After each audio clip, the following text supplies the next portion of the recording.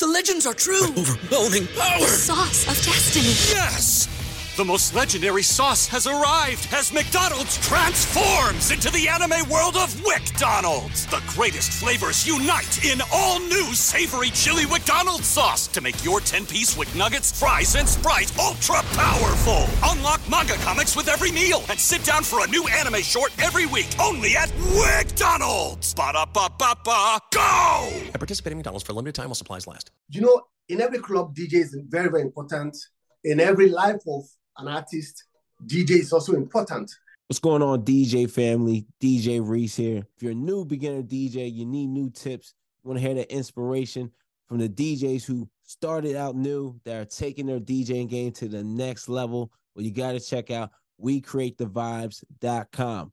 Every Monday, 9 a.m., new stories, new episodes from the dopest DJs out there killing it in the game right now.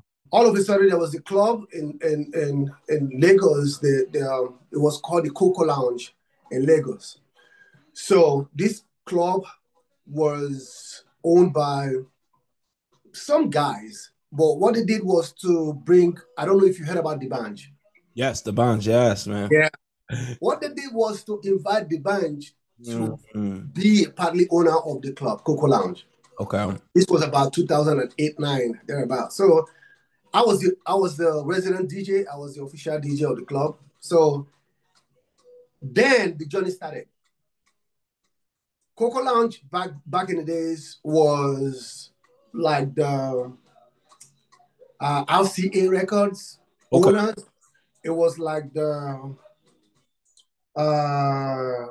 it was one of the, like, say it's one of the biggest club, like a record label, one of the biggest record labels.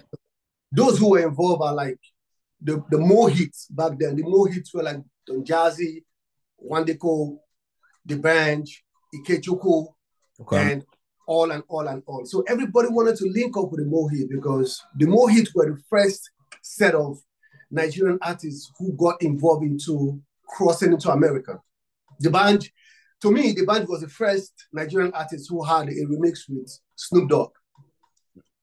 So because of that, everybody felt like, oh, wow, man, if we need to get to these guys, it could be like a plus for us to, get noticed in the industry.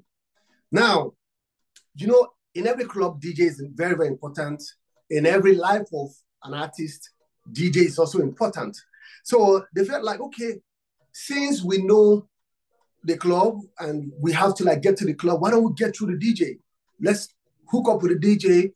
Let's make him play our music so that D'banj or Don Jazzy or the club owners can, hear it and they can, give us maybe like a contract or give us like a record label or even give us like a collaboration, something like that.